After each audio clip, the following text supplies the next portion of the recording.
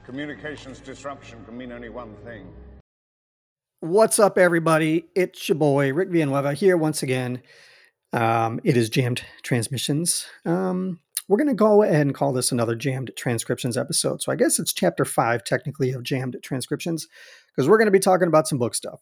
You guys know my stance. I talked about it last time with regards to the writer strike and the actor strike that is currently going on right now. I don't want to talk about the movies or the TV shows in solidarity with the actors and writers that are currently out of work.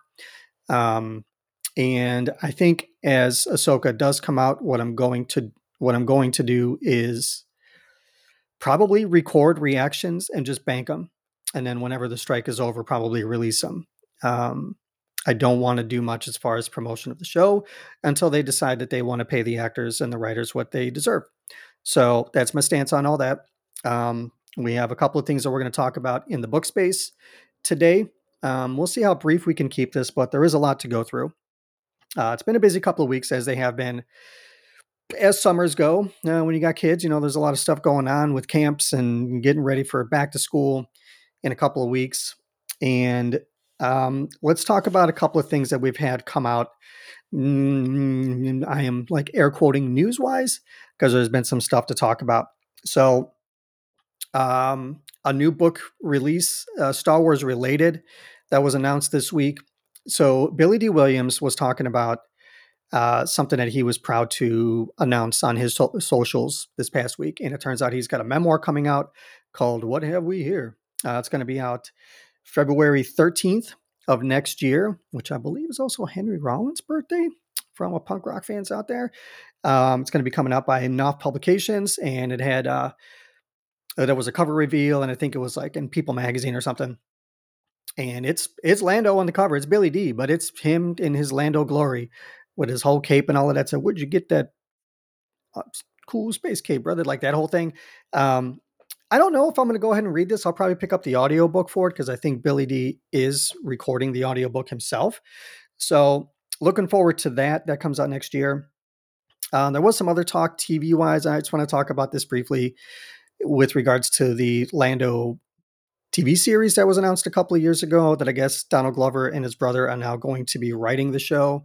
I don't want to talk too much about it. Kind of sucks that Justin Simeon says he found out online that he was no longer part of the show. I don't want to say that I doubt the guy, but I mean, I'd like to think that they told him. I don't know. I'm sure there's a lot of weird business stuff with agents and things like that that we're not really privy to. Regardless, it sucks for him. But for what I understand, what Donald Glover and his brother have done with Atlanta could shape up to be a pretty good show, at least from a writing standpoint. And Donald Glover has said that he doesn't want to do anything if he doesn't feel that it's worth his time. So that's all I'm going to say about that. That's just some kind of newsy stuff. For myself, I a week or two ago received advance copies of E.K. Johnston's Crimson Climb and the High Republic short story book, Tales of Light and Life. And I finished Crimson Climb. Took me a few days to get through that. And I'm not going to really talk about my thoughts on it now because I do want to record a review and get that out. But the book's not out till October. So there's a little bit of time for me to kind of gather thoughts and stuff. Now, I don't want to put out anything too early and have it get kind of lost in the shuffle with other shows and things like that. So you can expect a review a little bit closer to release, maybe towards the end of September. I'll put something together for that. And I have started Tales of Light and Life. I've only read 2 stories in it. And I don't want to say too much. Again, the book's not out until September 5th. So we've got about a month until that comes out. Of the 2 stories that I've read, and I'm not saying if I'm reading the book in order, one I really liked and one I can kind of take it or leave it.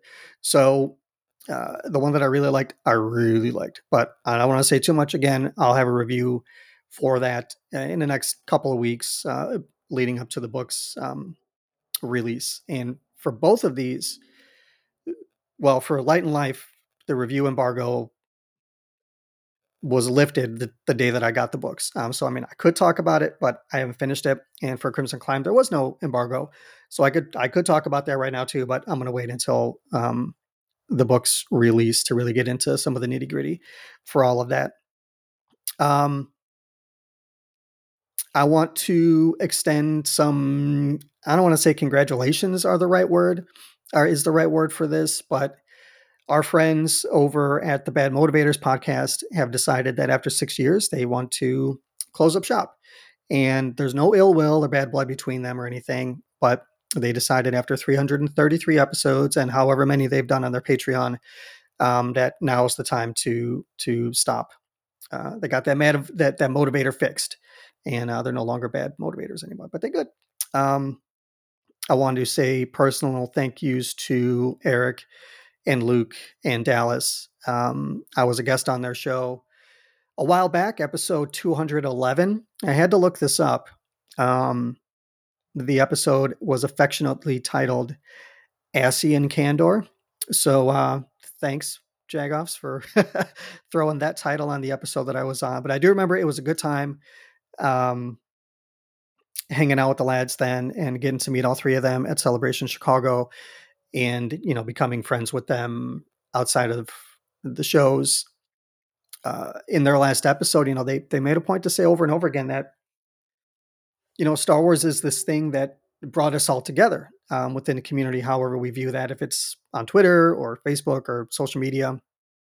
But real lasting friendships have grown out of this thing away from Star Wars, where, we'll talk about our families or our kids or just check up on each other to see how we're doing. And I know for myself, I've had conversations with Eric on the phone, just, asking advice or kind of, takes on things pertaining to real life. And Eric's been there for me at a couple of times when I really needed someone to just listen. And he's offered up his time to, listen to me rant or throw out some questions or something. And I really appreciate all of that. Thank you guys for 6 years of wonderful podcasting. I around the time that I started listening to podcasts just in general, it was maybe about 5-ish years ago. And there were a few episodes or shows that I was discovering that had been around for some time prior to that I didn't really gel with for different reasons. And The Motivators was one of those shows that way early on, they, those three guys, they just felt relatable. They were telling stories about themselves and they're collecting that wasn't just here's the news.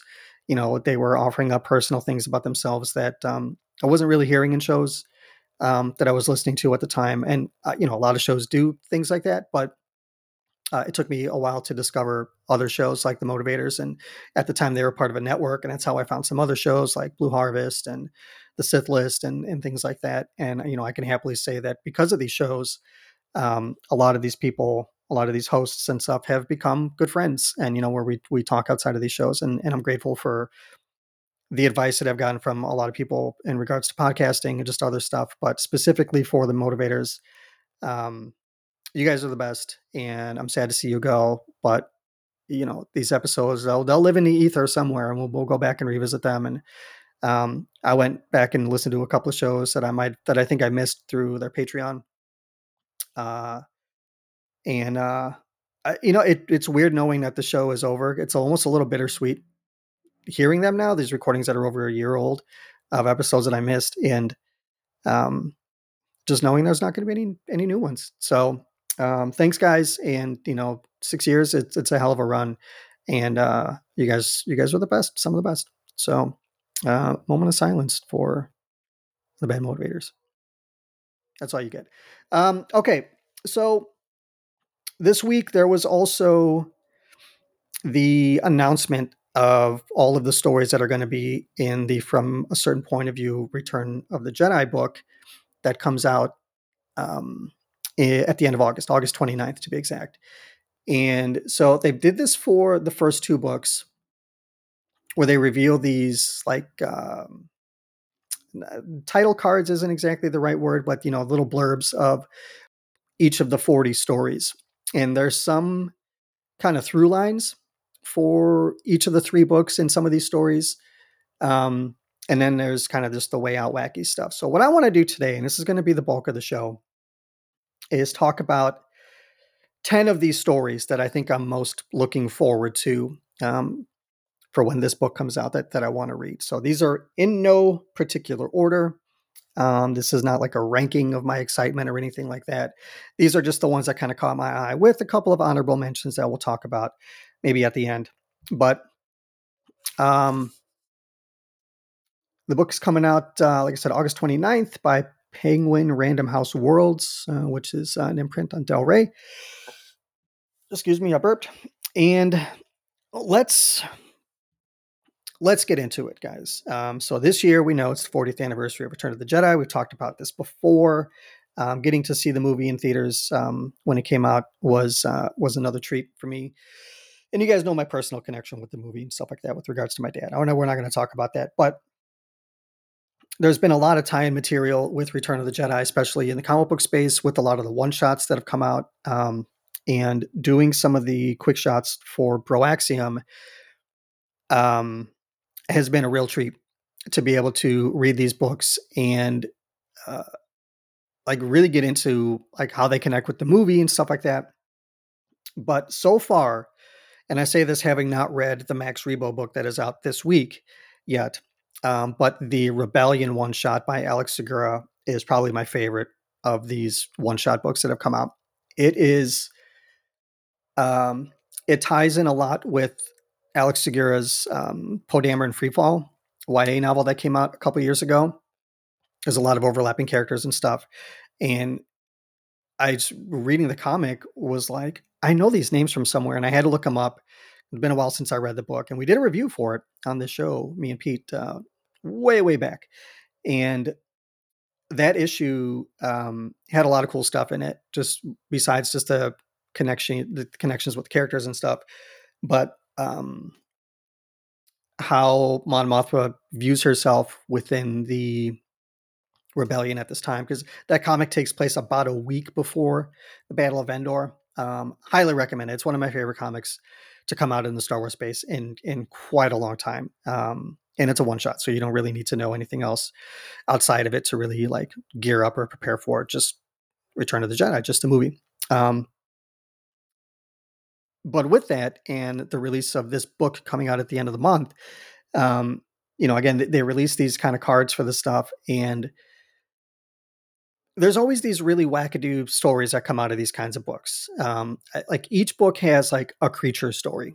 And I know for the first book, it was the Dianoga in the trash compactor. And, it was really weird. And like find out there was some kind of like force connection with the Dianoga. And it's a very strange story. I forget who wrote that one. And then the second book had the Exogorth, the big space slug in Empire Strikes Back, and how they age. Like, they have these really super long lifespans, and time is very weird for them. And when the Falcon is inside its mouth, it's kind of like views it as like its friends or whatever. It's a very weird story. This whole like eons of time with the Exogorth. And this book has a story about the Sarlacc. It's not one of the ones that I have on my list, guys, but I do want to talk about this one briefly. It's called My Mouth Never Closes by Charlie Jane Anders. And without reading all of the blurb that's here for it, just to find out that the Sarlacc wanted friends is an interesting take. And however you want to view like the quote unquote canon of these stories, who cares about any of that kind of stuff? I mean, it's a fun story. These are fun stories that really have no bearing on the rest of the movie or anything like that. It does make you kind of feel bad afterwards, knowing what Boba Fett did to the Sarlacc in the Book of Boba Fett. He just wanted to give it a hug. He just wanted to give the slave one a hug with its face. That's what he was doing. We come to find out that the Sarlacc is just lonely. They migrate, they burrow in the sand, they just want to be buddies with everybody. But every one of these stories has one of those, and there's also each of the books has a story written by the Wills, and those have all three of them have been done by Tom Engelberger. So he had one in the A New Hope in Empire, and then there's going to be one in this one that closes out the book. So those are like two of the connective threads that kind of go through all three. But as far as specific story goes, I just wrote these down, so we'll get into them. The first one that came up for me was Fancy Man by Phil Shostak, and it's story number 2 in the book as these cards were released, and it's a story about Max Rebo. Now, we know Max Rebo survives Return of the Jedi because he's in the Book of Boba Fett. He's in what's her name's in the sanctuary in the bar playing music with the R5 drummer thing or whatever. And Max is smart. You know, that's what the story tells me, is that he's got some wits about him, and survival is something that is obviously on his mind. And we'll see what we get with the Max Rebo one shot that's coming out this week, which I should be doing the quick shot for. So real quick, it just says that he's on the sail barge, and then all the lights go out, and that's when he took his cue to leave. So like Maxwell's like, "Yeet, I'm out. I'm not trying to die here. I got, I don't know, a family to feed, maybe. You know, you got more to live for than we do see later on. And who knows if he survives the end of Book of Boba Fett? That whole thing blew up. Spoilers. Hopefully he got out. I don't know how he scooted along out of there, if he just rolled up in his organ like a donut or something and flew his way out of there. But this could be one of those fun stories that seeing exactly how he survived, if he got injured at all, if he had to like crawl his way through the sands of Tatooine to find some kind of safety. Who knows? But I do know that, Phil's been really excited about this one. He's, alluded to some things on his Twitter over the last couple months about his love for Max Rebo. Kristen Baver as well, talking about hashtag rebooty. So the second story that kind of got me here is a story called The Plan by Saladin Ahmed, and this is story number 6. And the first line that's in the little blurb, it just says, "Someday, kid, I'm going to feed my beast a Jedi." Malakili, the Rancor Keeper, who gets a laugh in the movie because he cries when the Rancor dies. But I mean, I know it's played for laughs, but I mean, there's a connection there. He clearly cared for the Rancor, and knowing that he kind of had this plan for what he wanted to do with the Rancor, give me like an extra special treat. Them Jedi got some extra spice in their blood or something, and he wanted to do something for his little pet buddy, his big pet buddy. As vicious as he might have seemed to other people, he just is a rarity. Is it the Jedi or a delicacy in the galaxy? It kind of reminds me of what's that comic book crossover with the Afra and Luke, where they meet the like vampire lady who wants like Jedi blood. Kind of reminds me of that a little bit. I can't think of the name of that. It'll come to me much later on, and I'm going to be like, "Oh yeah, I'm a dope," because I couldn't remember it in a moment. But and I want to say Malakili's in the Aftermath trilogy. I'm pretty sure there's a Malakili story in the Aftermath. I could be mistaken, but I'm pretty sure there's something with Malakili afterwards. So yeah, if he was at, Jabba's, if he was there, he wouldn't have been on the barge, I don't think. So, okay. Yeah. So that's the thing. Story 3, speaking of Kristen Baver a minute ago, Satisfaction about Sice Noodles from Kristen Baver. And Sice Noodles is one of those characters that a lot of people like. It's one of them glove shittles that people like gravitate to. And I see no problem with that. Sice Noodles is pretty cool. Now, there's Sice Noodles in the original Return of the Jedi. There's Sice Noodles in the special edition. And there's also Sice Noodles from Clone Wars. Size Noodles is an interesting character as she's gotten more fleshed out in subsequent stuff from the original release of the movie, and she's ruthless. She's done some things, and finding out what this story might be, if there was a plan that she had in place as far as why she went to Jabba's palace to begin with. Um, it's not a place that she would probably have survived in well, because Tatooine is very arid, and I guess according to her species, like that ain't good. She had to moisturize quite a bit. Um, but there's a reason for her being there, and maybe we'll find out what it is in this story. Um, where does she learn her dance moves? How does she reach her mouth to put her lipstick on? Are her arms that long? Yeah, I guess they are that long. Um, Never really considered Science Noodle's anatomy, but yeah, the question here is, why had she come to this worthless rock? Who knows? Couldn't have just been for work. Had to be something else going on, especially knowing what she did to that other hut. Why would she want to work for Jabba the Hutt? Um, hmm. Interesting and intriguing indeed.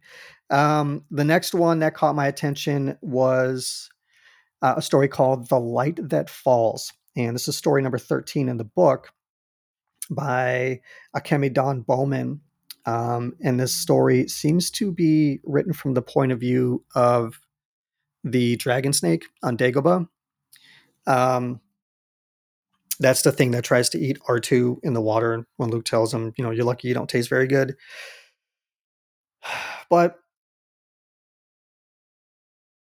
it seems to me like the dragon snake, Bright Eyes, I'm assuming the name is Bright Eyes, that's what it sounds like, feels or notices that the light is gone from Yoda's little hut.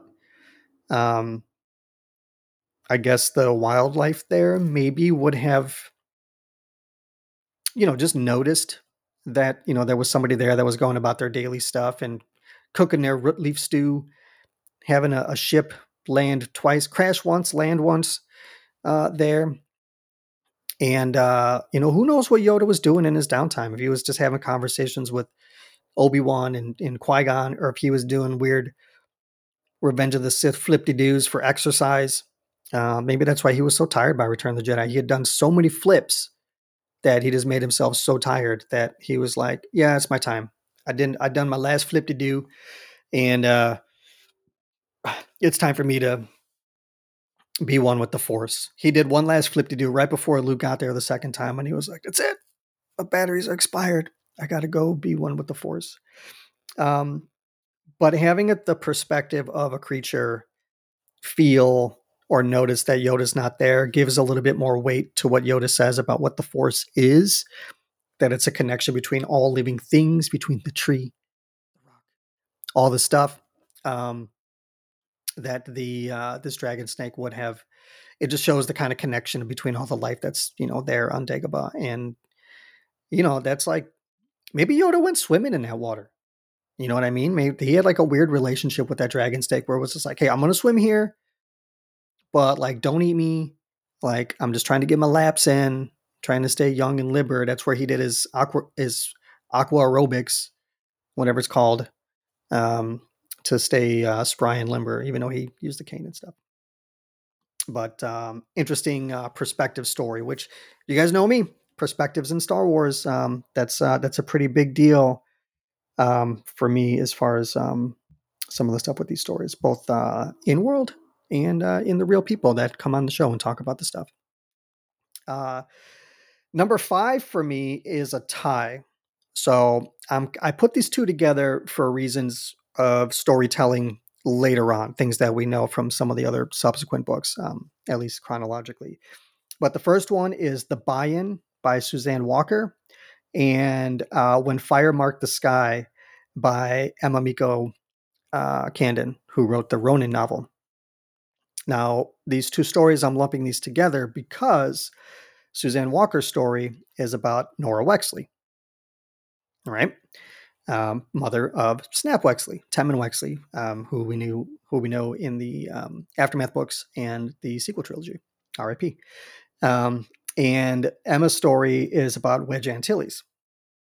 Now, what you got are these two pilots, right? And spoilers for anybody who hasn't read the stuff later on or doesn't keep up with a lot of the books, but in the Aftermath books, or I should say maybe even later on, specifically in Resistance Reborn, I think it was Rebecca Roanhorse's book. It takes place between episodes 8 and 9. Nora and Wedge, they have a relationship. Wedge effectively becomes Snap's stepfather. They get married and they have a life and stuff, and they get called to action back into the war in The Rise of Skywalker. And knowing what their relationship was, maybe this is the beginning of them crossing paths, was during Return of the Jedi time, because I don't remember the specifics around at the Aftermath books and when they meet, but clearly they've known each other. Nora's been with the rebellion and stuff like that, but she's flying my favorite ship on the rebellion side. It's the Y-Wing, guys. I'm a Y-Wing dude. Send your hate mail somewhere else. The Y-Wing's a dope ship. I don't care what anybody says about it. I know it's not as flashy as the X-Wing. Doesn't have the speed of an A-Wing. It's not as badass as a B-Wing. But the Y-Wing is that's all reliable for me. So I do like that Nora's flying that. And it's going to be cool to see like her connection to the ship and all of that stuff, especially knowing what her relationship is with Snap later on, because I believe they have a falling out and then they eventually kind of reunite when Snap is like 16 or something. I think that's what he is in the Aftermath books. And as far as Emma's story with Wedge Antilles, let me find the card here real quick. This one's way later. This is story number 35, When Fire Marked the Sky. So his story seems to be taking place more during the actual battle over Endor in the Death Star. And it just says, Wedge Antilles had the thought he never, ever let himself have. We're going to die. Sounds a little bit ominous, but we kind of know, if you pay attention to the movie, Wedge, they get out. And I mean, I kind of spoiled all that anyway, because I was talking about stories happening later on. But cool piloting stories. There's a grip of pilot stories in this book, and I'm sure they're all going to be great. But these two, knowing these characters, and knowing that a lot of their stories exist primarily in the book space, for me is intriguing. And with a lot of people doing Rebels rewatches, I haven't yet. I don't think we're going to have time to do that before the show starts at the end of the month. But knowing that that's where Wedge's story kind of starts in Rebels, should be pretty interesting to see where it is at this point in the timeline. Okay, so moving on. The next story, this one, written by Sarah Kuhn, who wrote the Afra audiobook that came out a couple years ago. This one's going to be kind of tough. It's even tough to just even acknowledge it. And it's centered around one of the saddest things in all of Star Wars, guys. The story is called The Ballad of Nanta. And if the name doesn't ring a bell, Nanta is the Ewok that gets shot and killed by the ATSD. When the music changes and then the other Ewok crouches over and then Nanta dies. And it's legit the saddest thing in all of Star Wars. Just ask Chris Ryans. And this story,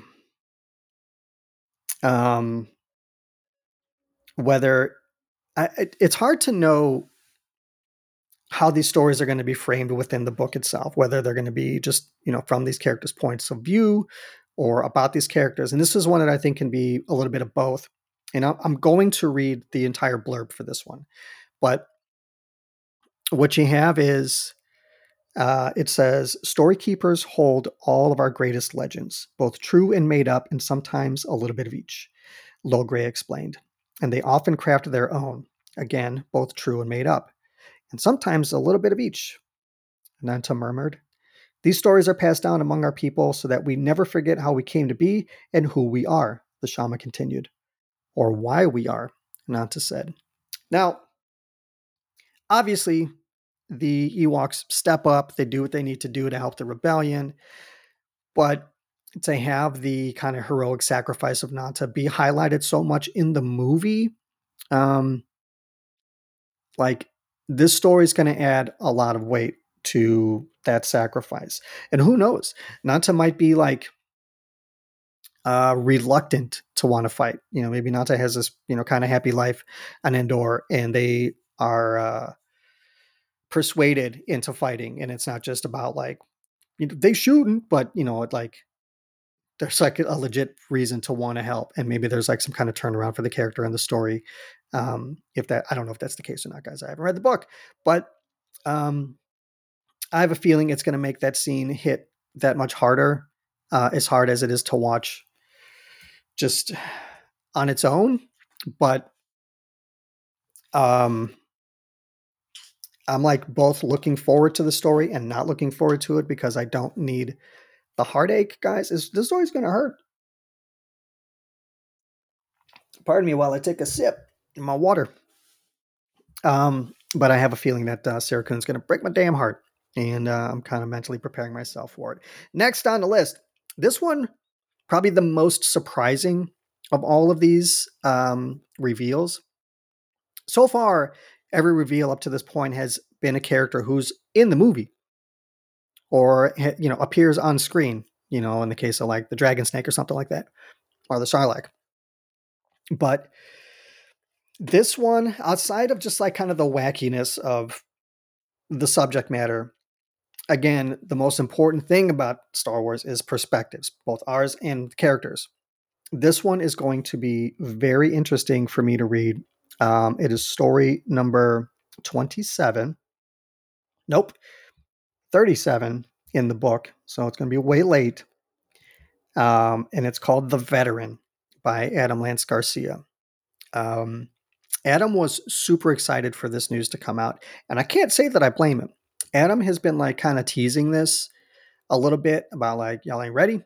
And I legitimately was not ready for this one. No slang even for, I was so serious about it. I was not prepared for this story because it's about Dexter Jettster. And it blows my mind a little bit. Like Dexter has a very long life. We did not know anything about how long the basilisk species lives. I think there's only been one other on screen that I'm aware of, and that's Ponkrell, that jerk. But again, it's a real short blurb. I'm going to read this one. It says, Dexter Jettster thought of the boy he had met on Lenara and all that the boy would never see. He thought of the warrior the boy had become in the war that had been lost, the war Dexter Jettster had helped start. Man, if that doesn't get my wheels turning, because obviously he's talking about Obi-Wan Kenobi. For anybody who hasn't read the Padawan novel by Kirsten White, first of all, do so. It's a wonderful book. One of my favorites that came out last year. And it's young Obi-Wan kind of runs away and he finds this planet, Lenora, and the planet is like kind of alive and kind of almost trying to kill the people that are there. And Dexter's part of this like pirate crew, if you will, that's coming to like strip these this liquid from the planet, which is like the book's all about like balance and stuff like that, and has a lot to do with like ecology and like environmental kind of stuff like that. Like that's kind of like thematically what the book is about. But Dexter met Obi-Wan when Obi-Wan was like 15 or 16 years old, knew him way back when. We see the relationship that they have in Attack of the Clones. It started somewhere, and it started in that book. So giving Dexter the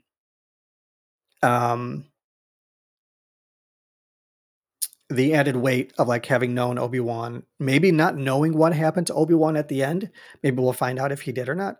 But this is just it's a super interesting premise to have a character who's not in the movie talk about a character who's barely in the movie, and give his thoughts on like the state of the galaxy and where he was when the Republic fell, and his role in all of it.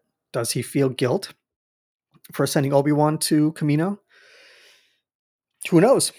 What's he been up to all of these years? And there's been all of these articles about this particular story, and people's takes have been all over the place with it, good, bad, or in between. Like, why Dexter for a Return of the Jedi story? My question is, why not? I mean, that's a very George Lucas way to be about it. Is why not? There is relevance to a story like this because it's about somebody's outsider view on events of the galaxy that he may or may not have set in motion.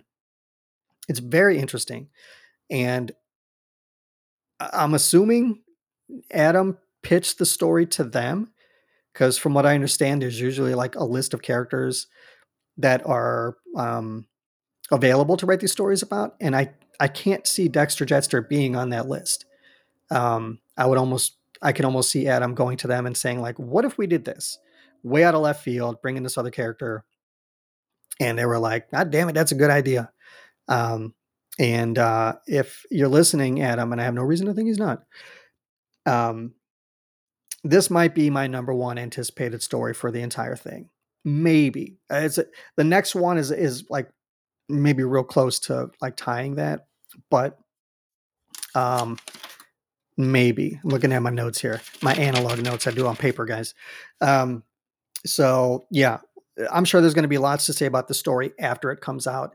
But for right now, this is probably the one that I'm anticipating the most because it's so out of left field, guys. I know it just seems very unique to do a story like this. Anyway, moving on. Running up like a close number 2 as far as the anticipation goes, or maybe even tied in that regard, is a story by Mike Chen called Brotherhood. And from what this story seems like it's going to be, it might be the moment of Anakin's death after, talking with Luke about the, tell your sister you were right, all of that stuff. And if I'm not mistaken, Mike Chen is only the second author to have a short story, one of these books, to share a title with a book that they wrote or will have written, because from a certain point of view, oh boy, I forget which one it's in, if it's in the A New Hope or Empire book. It's a 50-50, but Claudia Gray has a story called Master and Apprentice, about Obi-Wan and Qui-Gon. So I'm pretty sure that's in the A New Hope book. But Mike Chen last year had the book Brotherhood about Obi-Wan and Anakin, that is, takes place during the Clone War. Well, yeah, it's during the Clone Wars. And has to do with that business on Cato Nemoidia that Obi-Wan references in Revenge of the Sith. Again, it's a really good book. There's just been banger books after banger books, guys. And for people, maybe you're listening to this and you don't read a lot of the books, this is like the invitation to do so. There's so much cool stuff in these stories that adds a lot to the characters and a lot of nuance to these characters outside of just what we see in the movie. And, if you want to just have the movies, it's cool. And, kind of make up stuff on your own and speculate on motivations and things like that. But having this added context of who these characters are, for me, just enriches the entire thing. And I get it. Having a story about the Sarlaccs made me like, what the hell? I don't need that. I don't need to know the story about X, Y, or Z. Maybe that should just remain a mystery. It doesn't have to exist for you if you don't want to read it, but there's always a lot of cool stuff in these stories to take. And I'm the type that I'm always looking for subtext. I'm almost trying to see like what the author's thinking as they're writing some of these things. We know that they exist within the IP, but if you listen to my review for Rise of the Red Blade, like knowing personally what Delilah Dawson brought into that book adds a lot more to the story for me, kind of knowing what their headspace might have been, or, the same for Kevin Scott's Path of Vengeance, knowing what his headspace might have been while he was writing the book to me adds a lot more gravitas to the story in and of itself, because there's something personal within it, just outside of it just being a Star Wars thing. But we had in the A Certain Point of View, A New Hope book, we get the moment of Obi-Wan's passing. I forget who wrote that story. I should have done the research. I suck at podcasting, apparently. But it's the final moments of Obi-Wan's life before he vanishes into the Force while he's fighting Vader. So get that story kind of flipped on its head right now of Anakin's last moments and hearing Obi-Wan's voice welcoming him into the light, into the Force. It's going to be emotional. You know what I mean? It's like the redemption didn't just happen in Luke's eyes. It happened for Obi-Wan as well, to have this acceptance of his fallen brother, if you will. Yeah, this one's going to be another gut punch. And again, I'm really looking forward to it. And Mike Chen writes a hell of a story, guys. Go read the book Brotherhood and before this comes out, because it's going to add a lot to what the story is. The next one is another character who's not in the movie. And these are intriguing for me. And I love the author, Adam Christopher, writing The Steadfast Soldier about pride. I forget what's his title in The Rise of Skywalker. It's something Admiral. Boy, I should really research stuff. But somebody's yelling it in their car or whatever. They're like, "You're a dope, it's the blah, blah, blah." But this story, again, Adam Christopher wrote Shadow of the Sith, came out last year. Again, another banger book, guys. Like, just adding so much stuff. It's a long book. Wonderful stuff. It adds a lot of context to the sequel trilogy. Go read it if you haven't. And if you have, tell me so. Tell me, shut your damn mouth and just talk about stuff. But this story, it sounds like it's going to be like right after the battle, and Pride is with whatever other Imperials who are left on Endor, finds the funeral pyre that Luke had for Vader, and maybe finds the Vader mask and helmet that Kylo Ren ends up with later on. That's what it seems like. But Pride, this story comes from a place of defeat. I mean, it's right in the little blurb that they have. Right? So they had lost, and the lights in the sky, visible despite the dawn, were not fireworks or meteor storm. They were the last burning remnants of the greatest fleet the Empire had ever assembled, the blasted debris raining down across the entire Endor system. So he was on the surface. But if he's there, and I think the tease that they wrote for it on Twitter when they released all these cards, had something to do with him finding something. Assuming it's Vader's mask and helmet, that's cool. I have no problems with that. But it does raise a question for me. And even though it's not specifically stated within this story, Delilah Dawson wrote a story called Perfect Weapon about Bazine Natal, who's in The Force Awakens. She's like she's with Grumgar, the big Dowutin in Maz's castle, who almost looks like a giant Trandoshan, but it's not. Like the Ninth Sister's a Dowutin. And in Perfect Weapon, Bazine Natal there's an artifact that she has that I forget who it is that's trying to get their hands on it. They never state what it is in the book, but it has some connection to Vader, if I'm not mistaken. Again, a Perfect Weapon never got a physical release, to my knowledge. I think it was just a digital ebook. But I remember reading it a while back, and I need to revisit it. But I wish they would just give it a physical release, guys. I'll buy it. You got one buyer right now. But if the intention of that story was Vader's mask and helmet, and that's how Kylo Ren got it, this story may retcon that. Or, I mean, it could be something else that Pride finds. Who knows? Because, again, having not read the thing. But if it is Vader's mask and helmet, I wonder what the artifact is or what the item is in Perfect Weapon. And I mentioned it with the Rise of the Red Blade review. Delilah, if you're listening, I want to talk. I'm gonna have to reach out to the Del Rey people and see if I can get you on the show, because I have questions.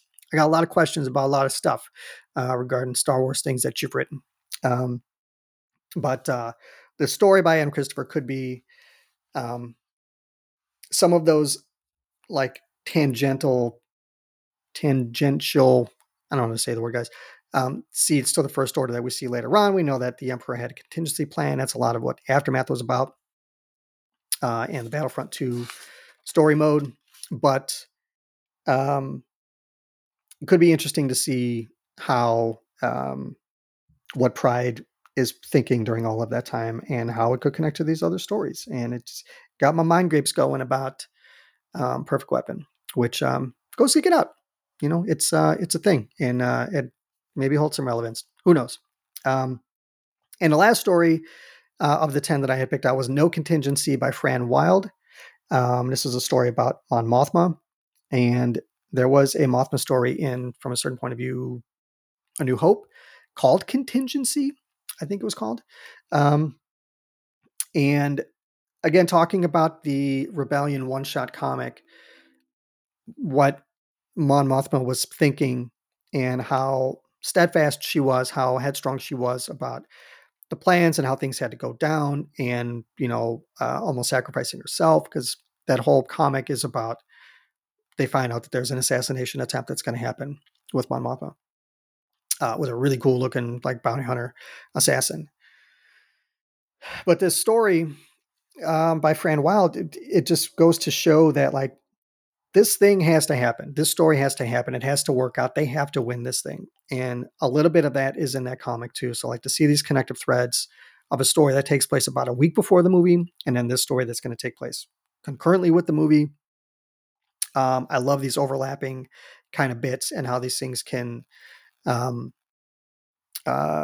weave kind of in and out of what, all of the added context that they give to the movie itself. And Mon Mothma has been front and center for a while now because of the storyline that she has in Andor with regards to her family. You can go back and listen to all my Andor breakdown stuff with people that I had on, and what she may be doing with regards to Ahsoka coming out at the end of the month, because we see that she's in the trailer for that.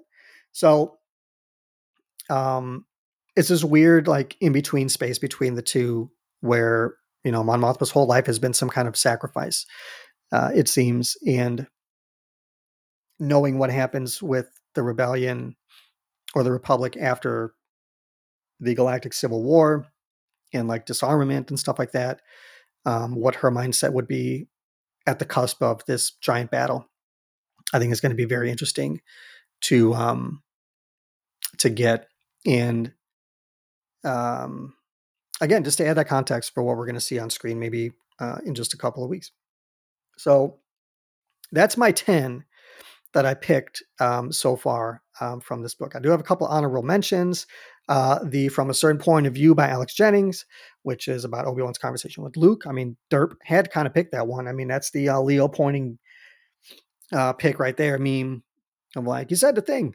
There was that one. There's the Burden of Leadership by Danny Lore about Lando. Got to pick a Lando story, guys. Lots of cool stuff happening with Lando in the comics, and especially the Dark Droid stuff that's going on right now because of Lobot. Charles Soule says that the next issue that comes out, issue 37 of Star Wars, is like almost a direct sequel of sorts to the Lando miniseries that he wrote a couple of years ago. Could be interesting how the story shapes out in the book. Dune Sea Songs of Salt and Moonlight by Thea Guanzon. Is this story written from the perspective of Jabba's dancers? That's what it seems like to me. They're like, they really hate Jabba. They're talking about trying to kill. How do you kill a Hutt? They got 3 lungs. Where do you hide a blaster? Kind of stuff. And could be really, really interesting to find out what their mindset is before doing all the stuff that they need to do. And then to have one of their dancers be the one that kills him. The Hutt Slayer. The Hutt Slayer's in this book too, guys. That could be really cool. And then the last one, Kickback by K. Arsenal Rivera. I think I got the name right there. But this story is about the much ridiculed high kick that Luke throws to one of the skiff guards. I forget which species they are, but the character's name is Cyan. Pardon my burp. And it's like a force kick because Luke never connects and Boba's flying in the background. It's very comedic if you just seeing the gifs and stuff like that. But it's going to give some seriousness to that character in what is otherwise probably a very goofy scene in the movie. I'm here for all of that. So those are my 4 honorable mentions and the 10 that I'm most looking forward to. Of the other 26 stories that are in this book, not to say that I'm not looking forward to any of those because I want to read all of these things, obviously. And what I can say about Star Wars short stories, as opposed to the novels, for myself personally, specifically with these books have given me probably my favorite piece of Star Wars literature across the board, and maybe my least favorite. Right? I'm not going to say what my least favorite is because I'm not trying to drag a story or anything like that. But my favorite story so far has been Will Wheaton's. I think it's Lana. I'm going to have to look this up, guys. Hold on a sec. It's Lena. Laina. Will Wheaton's story in that first book was probably one of the most soul-crushing things I've ever read in Star Wars. And it's a short story, and it comes from one of these books. And the potential to have something like that in one of these stories for me is kind of what keeps me coming back for some of these short stories. And what I like about short stories just in general is that you have to take a very large story and compress it down to something more what's the word I'm looking for, economic as far as like the storytelling is concerned. You have to kind of condense things down into these little morsels, and boy, they can pack a punch. And that Will Wheaton story is the one for me. Oh, I'll never forget the day when I listened to the audiobook for that. I was at work. I was on a job site. Luckily, I was working by myself because that story crushed me. It's one of the best things I've ever read as far as Star Wars is concerned. But guys, I want to know what you are excited about for this book. We got a couple weeks before it comes out. You can hit me up on the socials and let me know. You can drop me an email or a voicemail. And the easiest way to do that, guys, is to go straight to jammedtransmissions.com. It's the website that my man Sean Hoffman put together for me. All the links for all the stuff is there. Twitter, Blue Sky, Threads, wherever you can find me. There's a link there for emails and voicemails. You can also put in a review directly there. Links to the TeePublic. You guys want to buy a couple of shirts before the show starts in a couple of weeks. Probably have some new designs coming up in the next couple of months. I haven't really decided what I want to do yet, but I got some in the bank that I haven't put out yet. And just tell me what you're looking forward to. Tell me your thoughts on books that have come out in the past, things that you're looking forward to for, I don't know, Phase 3 of the High Republic or any other books that have been announced. If you're looking forward to Crimson Climb, we'll talk about it. If you're looking forward to Tales of Light and Life, if you've read Tales of Light and Life, because they've had copies at sale or for sale at San Diego Comic-Con a few weeks ago. It's fun to talk about the books. There's a couple of other shows that do a lot of book stuff. Talk about the Rogue Rebels with Sal Perales, or Now This Is Lit with Meg, and Tarkin's Top Shelf. There's a bunch of shows that do book stuff and comic stuff. And as we're not talking about the TV shows, this is where Star Wars is going to live for now for some of us. But that's going to do it for this episode of, or this chapter of Jammed Transcriptions. And you guys know what to do. Rate, review, share the show, tell your friends about it. Again, you follow me on the socials at Cad Baines Bounty everywhere. All that stuff is on the website. And I don't think I have anything else that I want to get into. So let's just leave it at that, guys. We're going to cut it short. It's a beautiful day outside. I want to get out, maybe do some swimming, and, show off my dad bod, go out, jump in the pool, and be a dumbass for a little bit. But guys, you know where you can find me and all that fun stuff. So look out for new Broaxium stuff. I think I got that Max Rebo one coming out this week. But until next time, friends, when I might have some book reviews, I'll just say, may the force be with you. Bad baby.